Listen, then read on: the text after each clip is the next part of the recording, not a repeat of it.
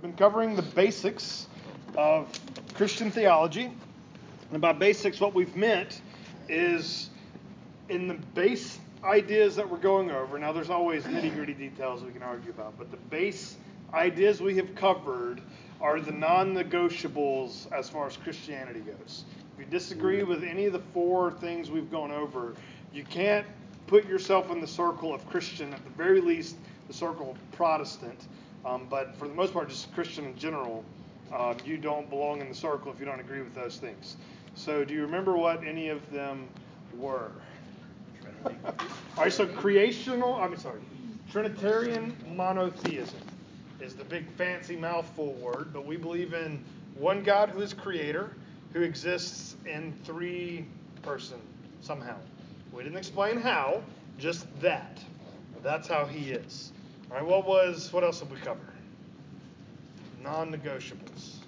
5 solas. 5 solas was last week, which is our doctrine of salvation. So grace alone, faith alone, and Christ alone. We get this from Scripture alone, and it's all to the glory of God alone.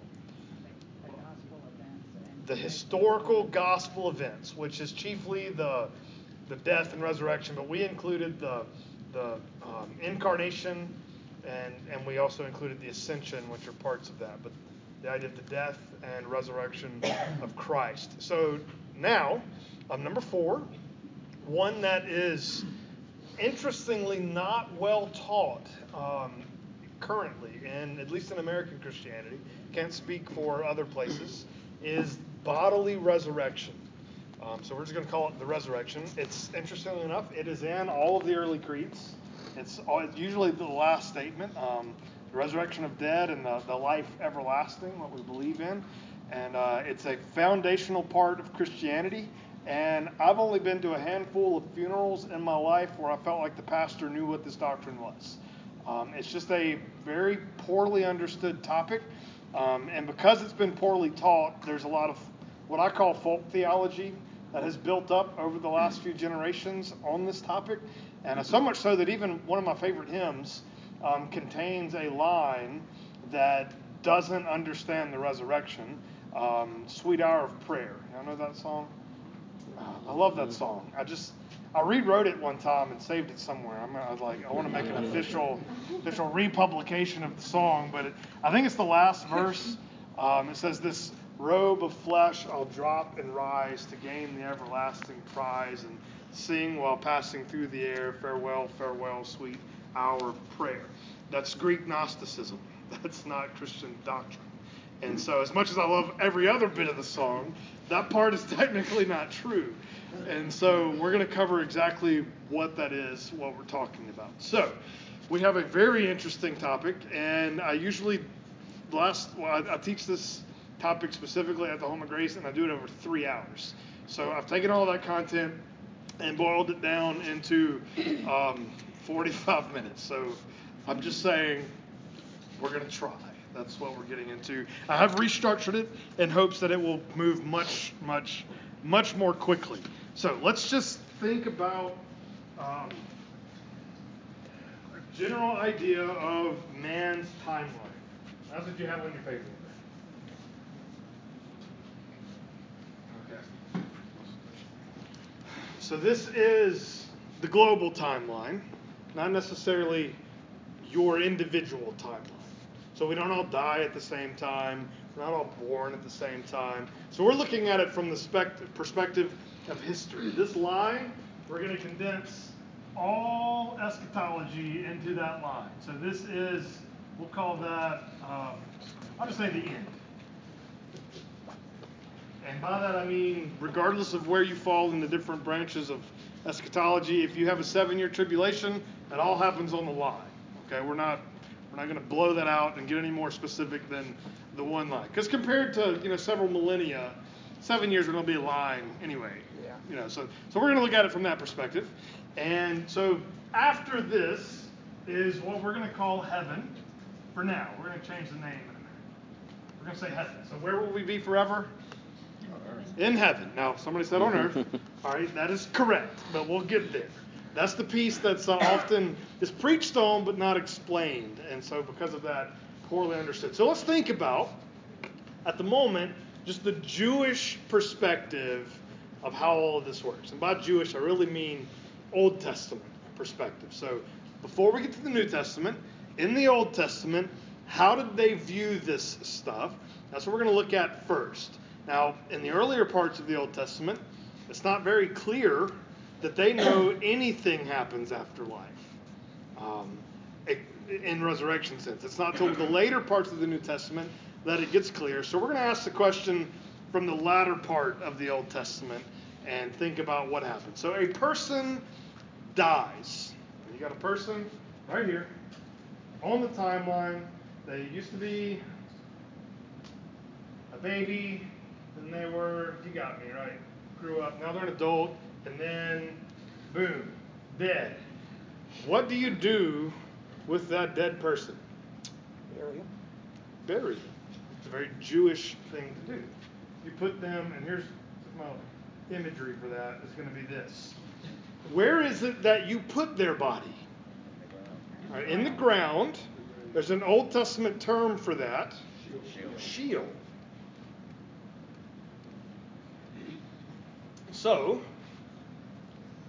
that's going to lead us to the first basic issue with the doctrine of resurrection. The fact that this exists tells us something is wrong. You with me? What's going wrong in this scenario from birth to Sheol? Sin. Right, death. So something has gone wrong with the story. So let's talk about the human predicament. Now that big section of that, we're going to fill that timeline in a lot more as we go. So we'll kind of go back and forth. So right now we're to the first blank. So first, before we explain exactly what the problem is, let's talk about what a human person is. Can you think of the two things that make a human person? Flesh and spirit. All right, very good. So we got, I'm going to call it body and spirit. Two things. One body and one spirit equals how many people? One. One person. If you have two people, how many bodies do you have? Two. How many spirits do you have? Two. If you have Jesus, does Jesus have a body? Yes. Does Jesus have a spirit? A human spirit? Yes. Yes. That was the incarnation last week. So human person is these two things. Now we have to be careful. In Greek theology, which is not Christian theology, a human is one of these who has one of these. Do you hear the difference? What are we saying a human person is? Both. All right?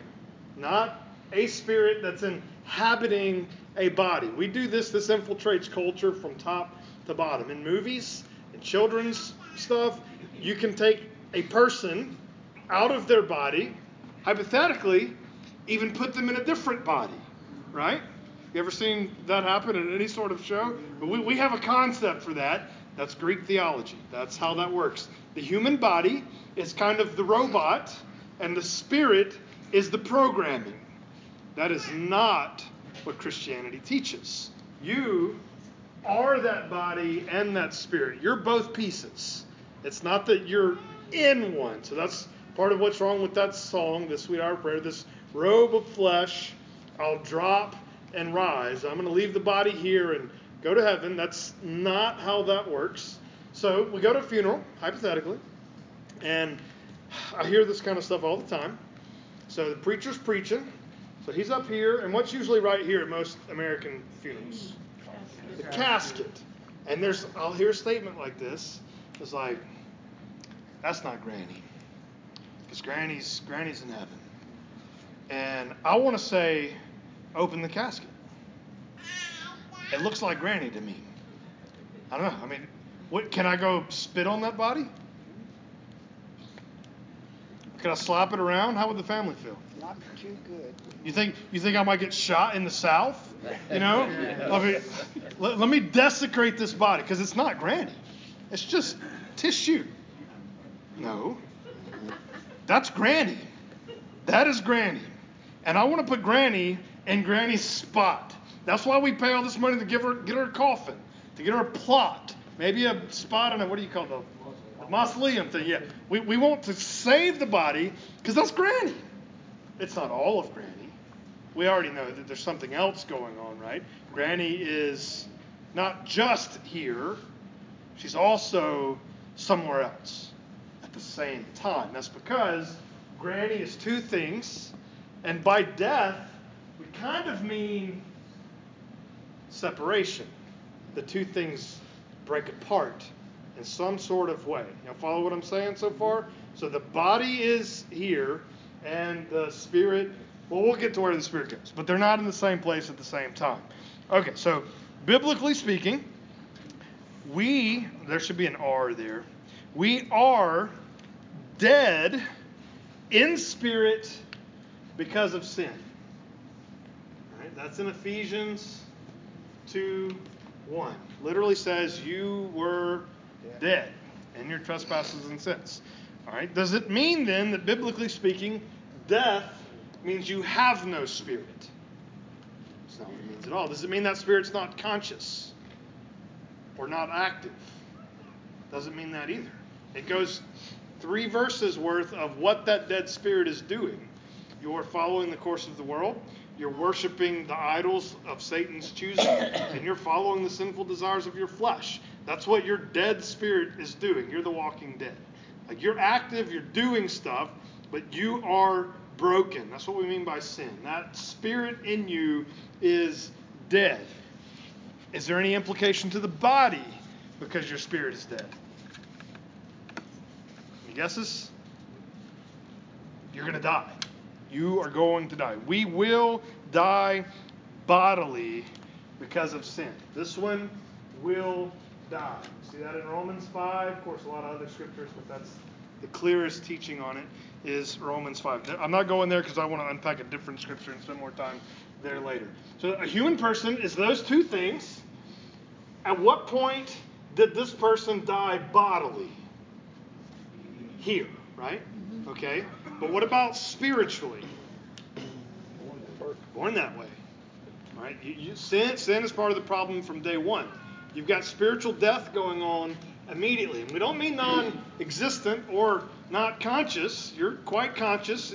You sin knowingly. You sin on purpose. You sin because you want to.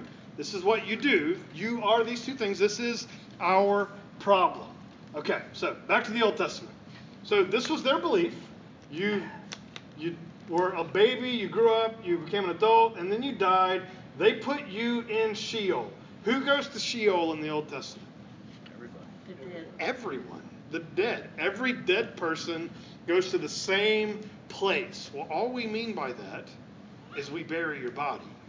Or in their case, they put you in a box, put you in a grave, put you in a tomb, put you somewhere out of sight, and then you decompose, and they put you in a smaller box. And they put you in a smaller box to take up less space, but they saved the body. They had a very high view of the body. But that's only answering the question of what happens to that, right? It's in the grave.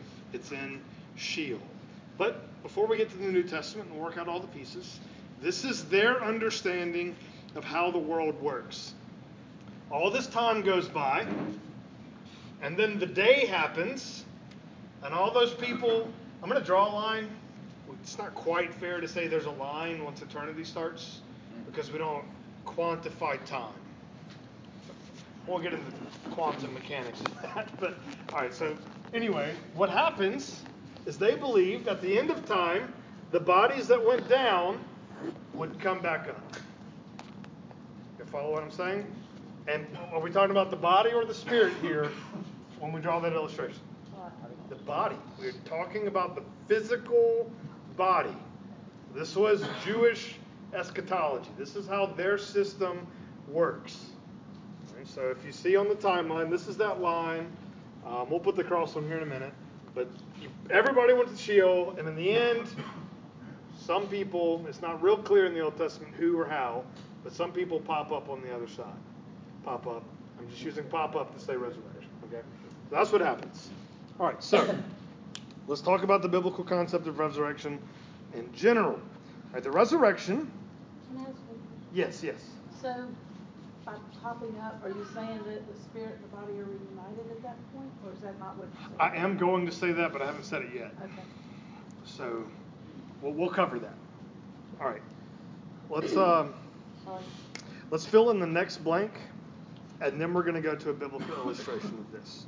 All right, so the resurrection is the belief that at the end of time, God will bodily raise people back to life to live in a perfect heaven on earth. This has been God's plan from day one. Really not even from day one. From the 4 days that he was going to unite all things in heaven on earth through Christ. This has always been the plan. You can see this scattered throughout the New and Old Testament. It's very clear in really both Testaments that this was God's plan all along. Heaven and earth would become the same place. All right, now with that in mind, let's look at a very, very, very famous passage of Scripture. This is John chapter 11.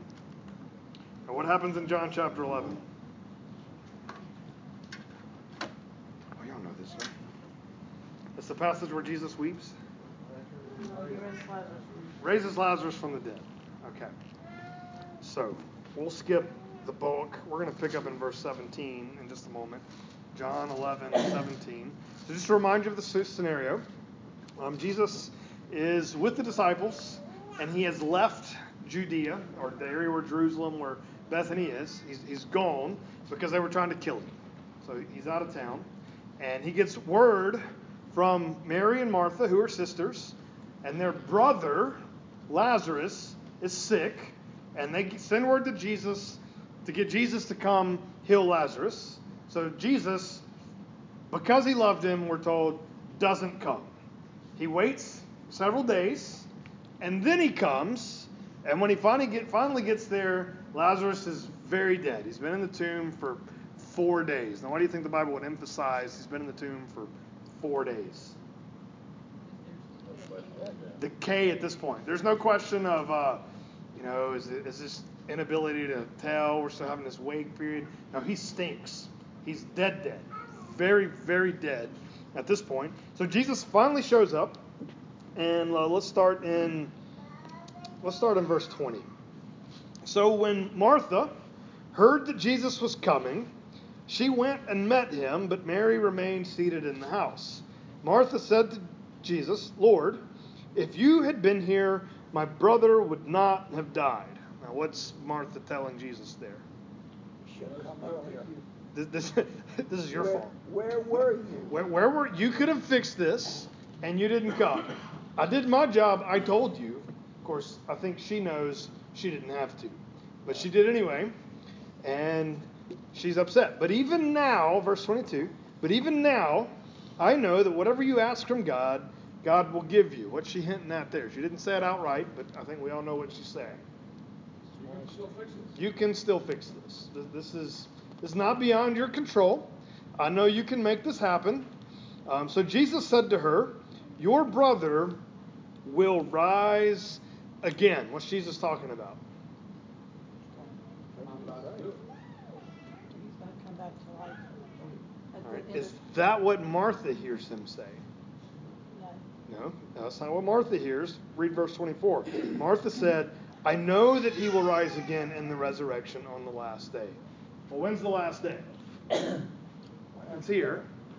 She says, "I know he'll raise then." That's not what I'm asking you to do. Right? In other words, she's saying, I get this. Theologically, I'll see him again. Fine. That's not what I'm talking about. You see what he's saying? This is the system they're working in. They believe they're good Jews. In fact, the debate between the Pharisees and the Sadducees was on whether or not this happened. The Bible squarely takes the Pharisee side on this. The Pharisees questioned Jesus in Matthew 22 on this. Y'all remember that from several months ago? They come up and give that scenario about the man married the woman, and he died, and the brother married the woman, and down to 7 brothers, and they all died. Whose wife will she be in the resurrection? And he's like, guys, y'all are dumb. You're so confused about how this process works. And then he proves the resurrection by proving the intermediate state, but we'll get into that in a minute. But he's making a very strong argument that even Deuteronomy Even Exodus, the very first books of the Bible, showed us that this was always the plan. So Jesus is not denying that. And I think in verse 23, was it 23 when he said that? Jesus said to her, your brother will rise again. I think he's talking about this right there in that verse. I don't think he's told her yet what he's about to do. That's what she hears, and I do think that's what he was saying. That your brother will rise again. And she says, I know, Jesus, I know he will rise again in the resurrection on the last day. So we all die at different times, but we would all raise on the last day. Everybody together. All right, so of course you know what he does. Jesus said to her, I am the resurrection and the life. Whoever believes in me, though he die, yet shall he live, and everyone who lives and believes in me shall never die. Do you believe this? And of course Martha says, yes, Lord, I believe that you are the Christ, the Son of God, who is coming into the world. I don't think he's clearly stated it yet. All he really said there is, Martha, I'm the resurrection. I'm why this is possible. I'm how you get to be part of this. Does everybody experience the type of resurrection Jesus is talking about? Not this kind. Only believers get this kind. He's saying, I'm how you get that kind. You want to pop up on this side and have eternal life? It's through me. It's through me alone. Now, we won't read the rest of the story, but you know how it goes. So he goes and talks to Mary, and with Mary, it's interesting. He doesn't get theological with her. He just cries. And it's like that's what Mary needed. But then when all of that is done, Jesus goes over to the tomb, and he cries out, Lazarus, come out. And what does Lazarus do? Comes out. So did Lazarus raise from the dead in this sense? He did not. All right, flip the page. I just have a visual illustration for you there. And let's think about the illustration. I'm going to call this death. So Lazarus is here. He's lived his life. At some point he died. And we would say the body goes somewhere and the spirit somewhere else. We usually call this in common culture the afterlife. Now, why do we call it the afterlife? Because this part was life, and that's the thing that comes after, right? Yeah, that's what we mean by afterlife. So he's doing something. We'll get into what later, but he's somewhere. His body was in the tomb, and Lazarus is in this afterlife place. And then when Jesus raised him from the dead, what happened? Whoop. He pops back out and gets to repeat the process. Where's Lazarus today? He's back here in death.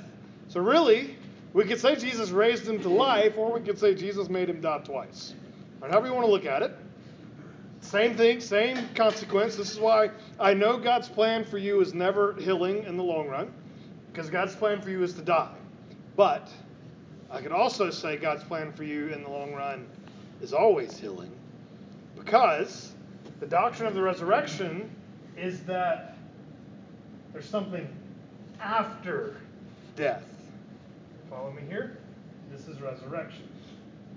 Has Lazarus experienced resurrection? No, he has not. He's only done this life. He's done death that comes after it, but he's not done the piece that comes after that.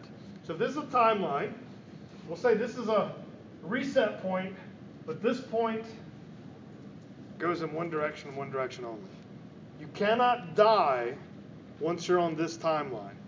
It's not possible, by definition. So what kind of resurrection has Jesus done? It's not this one. It's this one. So when we say Jesus raised from the dead, this is what Jesus did. He came out on the other side. So if this is the afterlife, what can we call this? Oh, eternal life is the correct answer. But what I was going for is life after the afterlife. I think we should call it that. Do you believe in the afterlife? No, but I believe in the life after the afterlife. And just people be like, what? And now you can tell them, whatever about the doctrine of the resurrection. All right, y'all follow the principle here. The difference between what Lazarus did and what Jesus did, Lazarus repeated this side of the circle. Jesus came out on the other side. And the doctrine here is that we all do that eventually. So we could camp out here for a few thousand years, a couple days. It just depends on where you die on the global timeline. So Moses has been in the circle for a long time. So no question, I won't spend as much time in the circle as Moses is. You follow what I mean? Because he's literally been there for a few thousand years already. But I haven't been. And hopefully I won't go there tonight. That's not the plan, anyway. But we will plan to get here. All right, so back to the front page. So where we leave off. So the resurrection is the raising of our bodies at the end of time. The end of time. And then Jesus is the first fruits of the resurrection. All right, this is where it gets awesome.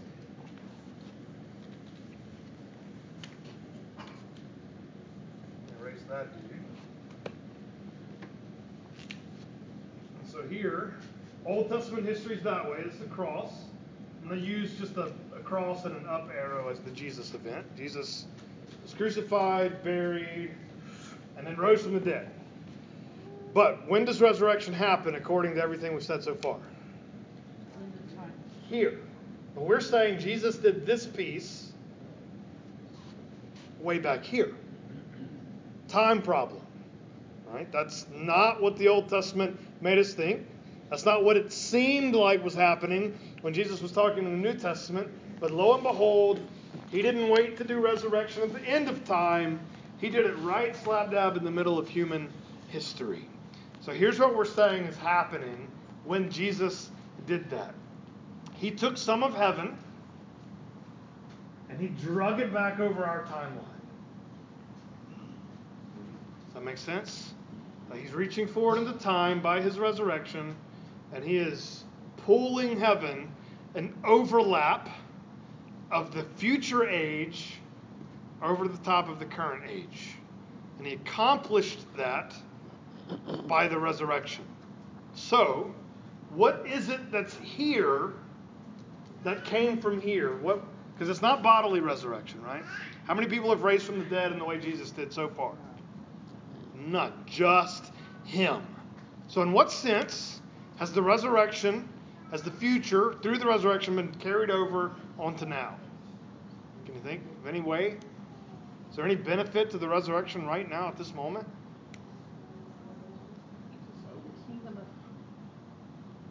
Y'all are all like right there with the answer. Do what?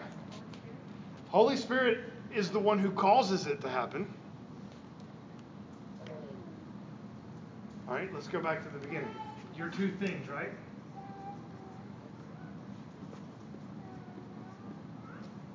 Is any part of that equation already dead?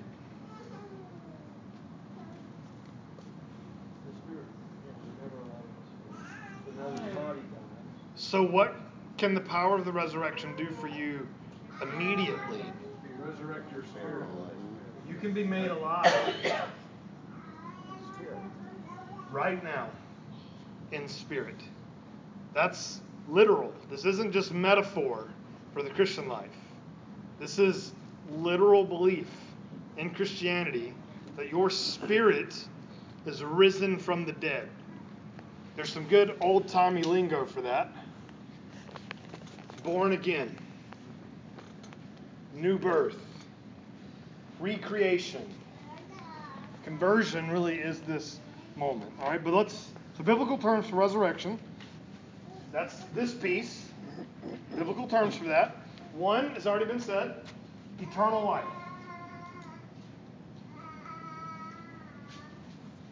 In fact, eternal life literally means resurrection. It does not mean life that goes on forever. It is life that goes on forever, but that's not what the word means. It means resurrection. And since you're in a resurrected body that can't die in an age that lasts forever, then it's also forever. But That's not what the word means. You follow what I'm saying? So the word eternal, biblically speaking, is not a reference to time. It's a spatial reference. It's an age reference. You're living in this age now. This is the age that is to come. So if you have life now, it'd be this age life, or you can have life that's in this age. And what do we call this age? Eternity. So you can have eternal life in the eternal age. But it may not be time. There's no time. The point is not time. The point is where. You get to live in the heaven on earth age. That's what eternal life means. You follow me? It does last forever. But that's not the point of the word. Everybody, I'm getting a lot of weird glare, so I'm not sure if y'all are with me on that or not. Okay, so let's apply our knowledge. Let's see if we can make sense. This was the global timeline. Now let's think about a person's individual timeline. What happens to you during this narrative? And I'm going to do it in the form of a table. Let's see the overview of an individual timeline. So let's start with the believer, body and spirit.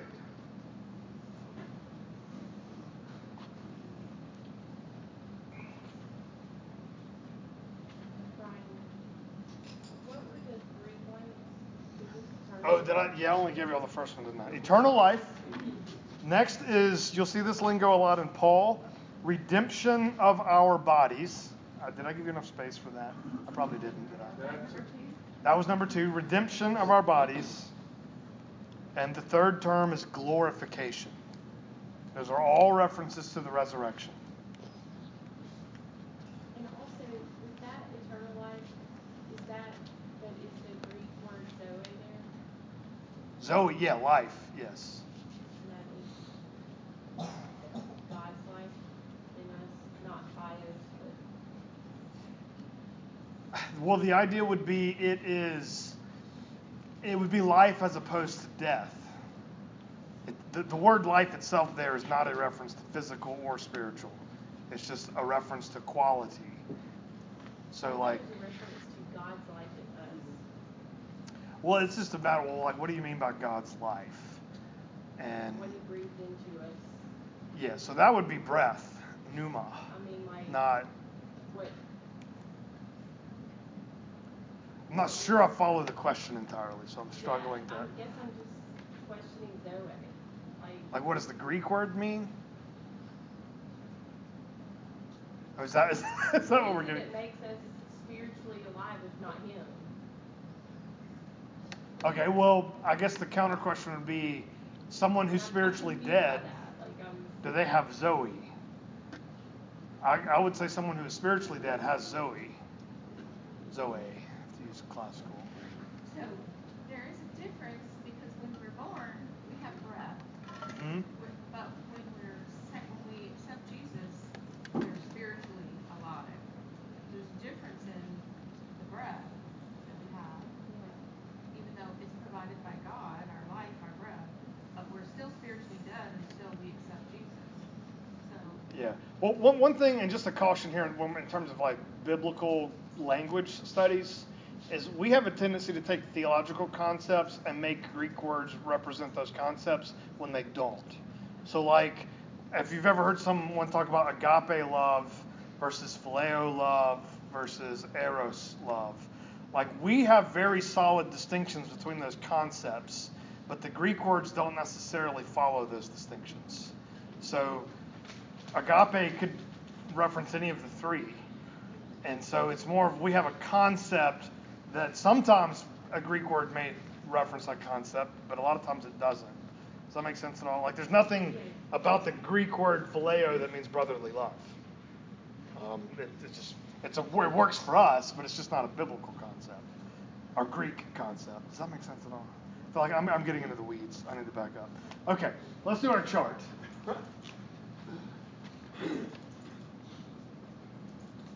So this is just an individual person's timeline.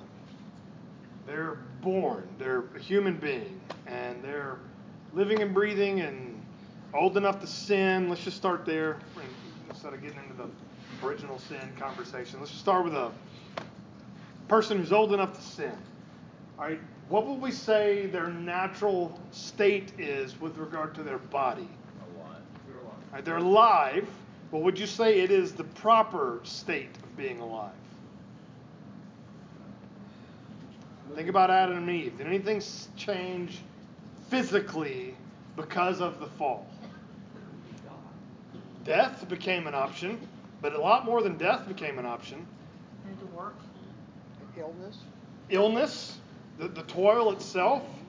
We would say, even just from a biological perspective, we're not what we're supposed to be. I'm going to use the word broken. You could say fallen. Whatever term works for you there. But the idea that you're not what you ought to be. You're not Adam pre-fall. You're Adam post-fall. But what about your spiritual state? What would we say your spirit is? The biblical term. You said it already. Dead. All right, then, on your timeline, you get saved. Anything changed on the body part? No, exactly the same. Does anything change on the spirit part? Made alive. Now, just a quick jab for another theological topic. By definition, what does it mean to be raised from the dead? Not in the Lazarus way, but in the Jesus way. What's the key difference? Can't die again. You can't die again. Can your spirit die once it's been made alive? Not if that's what our definition is. It's a one-way trip. Furthermore, it never gets any more resurrected than it already is. Your spirit is as raised from the dead as it ever will be. Let that sink in for a minute. That's awesome. All right, but then you die. We call this intermediate. Yeah, is that what's on your thing? Yeah. I was trying to make it simpler, but if I filled that in already. I just mean you died. Oh, look, it's a chart. Intermediate is just a really fancy way of saying in between. In between you being alive and then your final resting place. So on our big timeline, this is when someone's in Sheol, but the resurrection hasn't happened. What's going on with them? That's the question at hand. Where is your body during the intermediate state? Dead. We're Ground. going to say in the grave. I mean, it could also be at the bottom of the ocean. It could also be in the belly of a lion. It could be in a jar. It could be molecules floating around in the air. But it's here. It's here. And ideally, it's in a grave somewhere, if your body was taken care of. But where is your spirit? It's certainly not in the body. In fact, that's what we mean by death, right? That the spirit has left. So where is your spirit? Because it's been made alive. Do you think it's dead now? No. Can't be dead. So what can it be? Hibernate. I'm going to say present with Jesus. That was a good way to say it. There are people who teach the doctrine of soul sleep. Okay? That doctrine is formally denied in the New Testament. And so it's shocking to me that it has any traction at all. And historically, the church did not believe in soul sleep. And soul sleep is the idea that you just kind of spiritually, you're alive, you just take a nap. And then you wake up on the other side. So this was a formal debate between the Pharisees and the Sadducees. And like I said earlier in Matthew 22, when Jesus is attacked on his doctrine of resurrection, he proves resurrection by proving conscious existence during the intermediate state. Because he doesn't have an example of resurrection in the Old Testament, not directly, not in scriptures the Sadducees would read. So he has to use something from the Torah. And the Torah specifically embraces the intermediate state when it says, God's talking to Moses, I am the God of Abraham, Isaac, and Jacob. He just proved the intermediate state. How did he do that? Present tense. He did not say, I was the God of Abraham, Isaac, and Jacob. I am still right now, the God of Abraham, Isaac, and Jacob. It's a formal difference between the Pharisees and the Sadducees. The Pharisees believed in both the intermediate state and the state that came next. The Sadducees didn't believe in either. Paul firmly implies and explains this one. To be absent from the body is to be present with the Lord. His concept, the thief on the cross, today you will be with me in paradise. Everything in the New Testament points towards this concept, present with Jesus immediately upon death. Does that make sense? I could go into a much more elaborate argument involving Greek words, but I don't have time. But if you want to wait afterwards, we can go there. And that's So, kind of like where the secular world, I think, would say is the end. yeah, so most people, and I grew up with this, my doctrine of heaven was just this thing. You go to heaven, probably get angel's wings, and a harp, and a white robe, and a halo, if you were good enough, and you float around, and you play harps. But where did I get that theology from? Cartoons. Looney Tunes. What happens when you die in Looney Tunes? That's what you do. You float up in heaven, and my imagination of heaven was just spirits floating around. Spirits, because where's your body? Here. That is nowhere in Scripture. This is a temporary holding place at best. And this is official church teaching for 2 millennia. This isn't Brian Selo theology. This is Christianity for 2 millennia. And Judaism for millennia before it said there was something after that. So, we're going to call this eternity. Is that what I put on there? Eternal. Okay, well, either way. Eternity, eternal. Eternity, whatever. Oh, my goodness. Y'all know what I'm trying to say. Okay. Did I spell it right on the paper? Change your order All right. again. Straight line. There we go. Now it's eternity. That's an N. Oh, gotcha. There we go. So what happens to the body there? It's reunited with the Spirit. All right, it's raised to, I'm going to say, glorified body. So what happens with the spirit then? It's reunited with the glorified body. So I don't want to get into an argument about eschatology, but my best example of this in the New Testament is actually the rapture passage in 1 Thessalonians. Because the dead in Christ do what? Rise first. But then when Jesus, in the same paragraph, when Jesus comes back, he brings with him those who had already gone before us. Well, how can they rise and come with him at the same time? Because there's a body in the ground and there's a spirit in heaven, and they come together. That is the concept of the resurrection. And so, reunited with the body. That's what a saved person does. All right, can we rerun the illustration real quick and ask the same question of a lost person? What do they do? Body. Any difference in the natural state?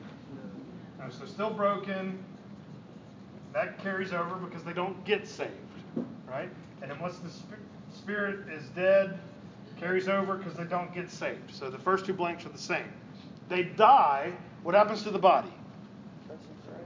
That part's the same too. It's in the grave. But what about here? They're spiritually dead. What happens to them? What's the New Testament teaching? Hell. That's exactly what hell is. There's no hell in eternity. Hell is a temporary thing. And that's where it is. So, dead in hell. And when we say dead, when your spirit was dead here, was it conscious and active? Yes. Is it conscious and active here? Yes, it is. There's no difference. Dead in hell. Then eternity comes, and what happens to that person who's in the grave? They're given a glorified body of sorts. Well, they're given a body. They're raised. It doesn't say it's a glorified body, actually. Raised, I'm just saying body. I don't know what that body's going to look like. The Bible does not describe this body anywhere in the New Testament, and I don't know that it's recognized in the Old Testament. Only we know it feels pain. Yes. I think we can assume that much easily. It's physical. You can say that because the word resurrection is used. There's teeth that can be gnashed. So you get your teeth back. So if you had dentures, you do get teeth back. Okay? All right, and what happens to the spirit in that case? Again, it is reunited.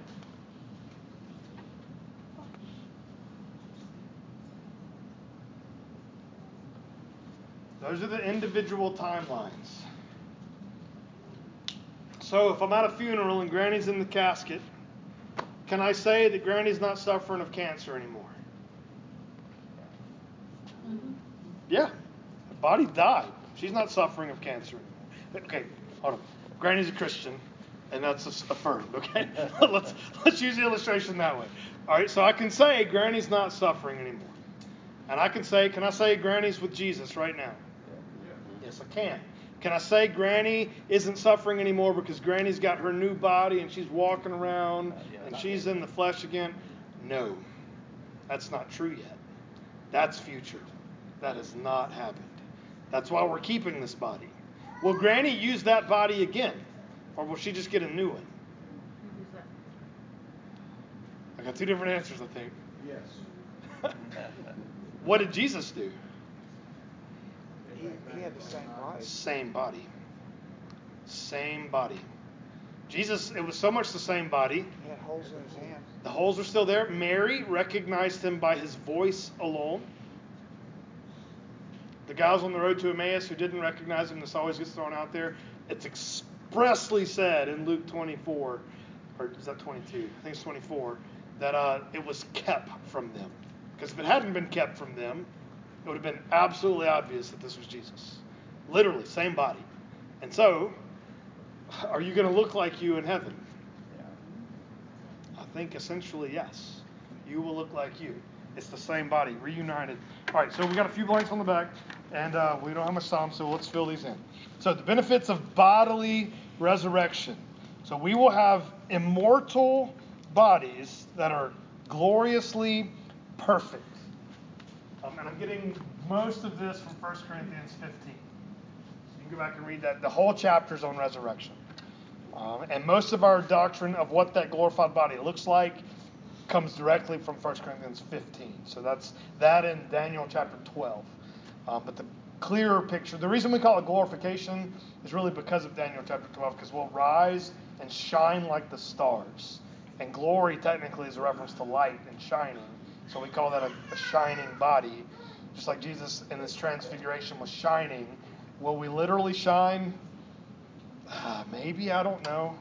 But it'll be a glorified body nonetheless. Okay, we will be fully human. The question I get most often here is, we're going to be able to fly, going to be able to walk through walls, because Jesus walked through walls in his resurrected body. But Jesus was God. Okay, he didn't quit being God at any point, and so even though his body is not omnipotent, he is. And so he can walk through a wall because he's God. Does that make sense? So, well, I mean, not just by default. I think it would still be a miraculous work if you walked on water on the other side. But you'll be human. Paul goes through a whole illustration there. You take a seed and you bury it, and what grows up from that seed that you buried? Whatever you buried. You don't get angel pop up on the other side. You don't get superhero pop up on the other side. You get a human. You're not a mutant. You're not a metahuman. You're whatever the comic books are. No, you're just a human being when you start and when you finish. We get to do, third blank, we get to do physical life again, but without death and suffering. Can you really imagine what that's going to be like? Eternity on a physical planet, in a physical body. And I do believe it'll be fundamentally the same place. Of course, it'll alter in some significant ways, but hypothetically, there may still be a Mount Everest. And if you can't die, maybe you can climb it, So the question is, will we have airplanes and could you jump out of them without a parachute? And my answer is, well, maybe in the resurrection, you'll be smart enough not to. So, and maybe you just wouldn't die, but I don't know. That's we're getting into the weeds at that point. All right, benefits of spiritual resurrection. So this is the now part. The power of Jesus' resurrection does an immediate work on the believer at the moment of conversion. Immediate and conversion. And a few terms for this in the New Testament. We call this new birth. We also call it being born again. New birth, being born again. Regeneration, if you want a theological term, is a reference to that work. And Paul uses the expression newness of life in Romans chapter 6. Newness of life. So just to restate that then, the immediate effect of resurrection on the believer is that we are made alive in Christ. This is a reference to the resurrection. We're made alive in Christ.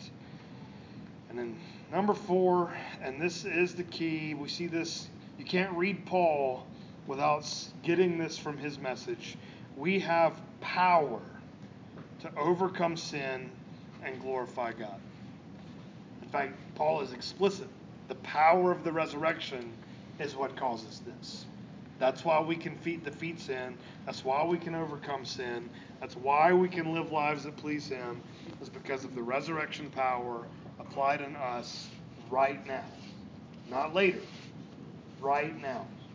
So that's the immediate benefits of the resurrection versus the bodily, which is later benefits of the resurrection. Okay. Any questions on this topic? All right. We talked about it a little bit before, but you've got an ancient human died 4,000 years ago. There's nothing left but dust. Correct. Mm-hmm. So you don't really have a body there to bring back. You Right. have molecules and so on. Sure. Same with cremation. You don't necessarily have a body there. Yeah. But this, from what when you and I have talked about it and what I've read and so on, we don't have to be buried. Right. We can be cremated or whatever because you're going to have a new body. Maybe it's made from the molecules of whatever your old body was floating around somewhere. Yeah. Okay. Let me make 2 statements on this point. One, I think the point is not what molecules you're comprised of, but what your DNA is. Kind of like you have a blueprint for you, and that's by God's design. I think you will be that blueprint, and I think any parts of that blueprint that are still put together will be used. And God creating new molecules to make that blueprint is just not complicated.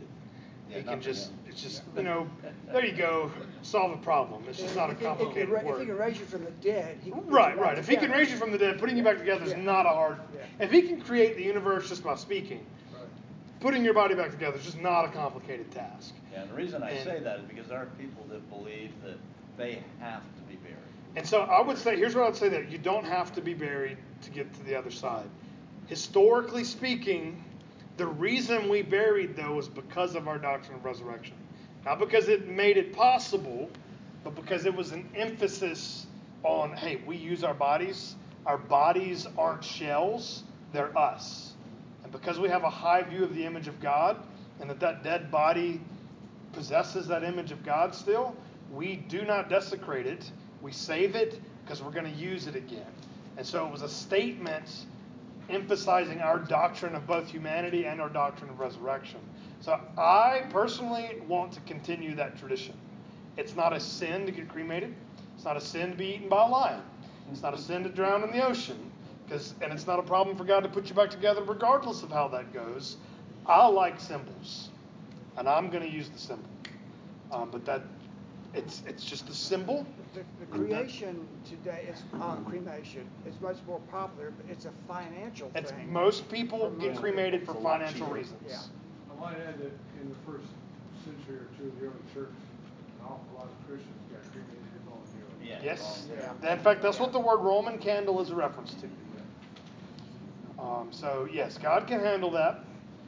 And if you get cremated, it's not a sin. I like the symbol, and so I'm going to use the symbol. Terry says if I burn her, she's going to haunt me. And she will. I believe it. And most graveyards face east. They bury you facing the east. Well, because the west. It's like The west. here. Yeah, so that when So. the resurrection comes from the east with the rising sun, that you would see it Yes.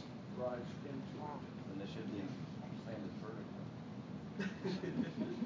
But You're looking up. You're an engineer. Well, okay, all right, yeah, but I mean, we meet him in the air, so we shoot up Yeah. and over. You don't want to like shoot up and have to flip, you know.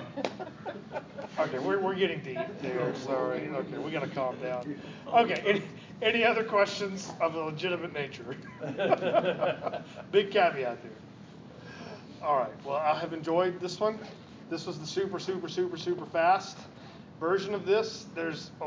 Go read 1 Corinthians 15. Excellent chapter. The whole point is the church was denying that resurrection, and Paul is trying to show how big a deal that is in that chapter. And so read that. John's gospel, you'll see the resurrection everywhere. I mean, he's talking about that almost every time he's talking about anything. Somehow, in John's gospel, Jesus is always talking about the resurrection. In Paul's gospel, you see it, his gospel, in his letters, you see it all the time. And he'll say, I want to attain to the resurrection. My focus is the resurrection. I'm looking to the end. He's focused on the redemption of our bodies, the restoration of creation. All this lingo is his resurrection lingo. So once you see the resurrection, you'll realize that it's just everywhere in the New Testament. Even in the Old Testament, God's concept of I'm going to come back and restore order is really even a reference to the resurrection. And so it's just a beautiful picture if you can put the pieces together and see it. Okay? Well, let me pray for us, and we will be done. Father, we thank you for tonight. Pray that you bless this concept in our minds. Let it bear fruit. Help us to think about it in a way that transforms our thinking, that reorients our hope and our perspective. Our value system would be focused on the idea that you will raise us from the dead. That we can set our hope on that our eyes can be fixed on the glory that is to come, and that can fundamentally alter the way we act in the world now. Father, I pray that you would grant us transformation through this power of the Spirit, through this power of the resurrection specifically. God, I pray that you would help us to walk faithful to your purposes, knowing that we have absolute confidence in this power. We ask this in Christ's name. Amen. Amen. Good deal.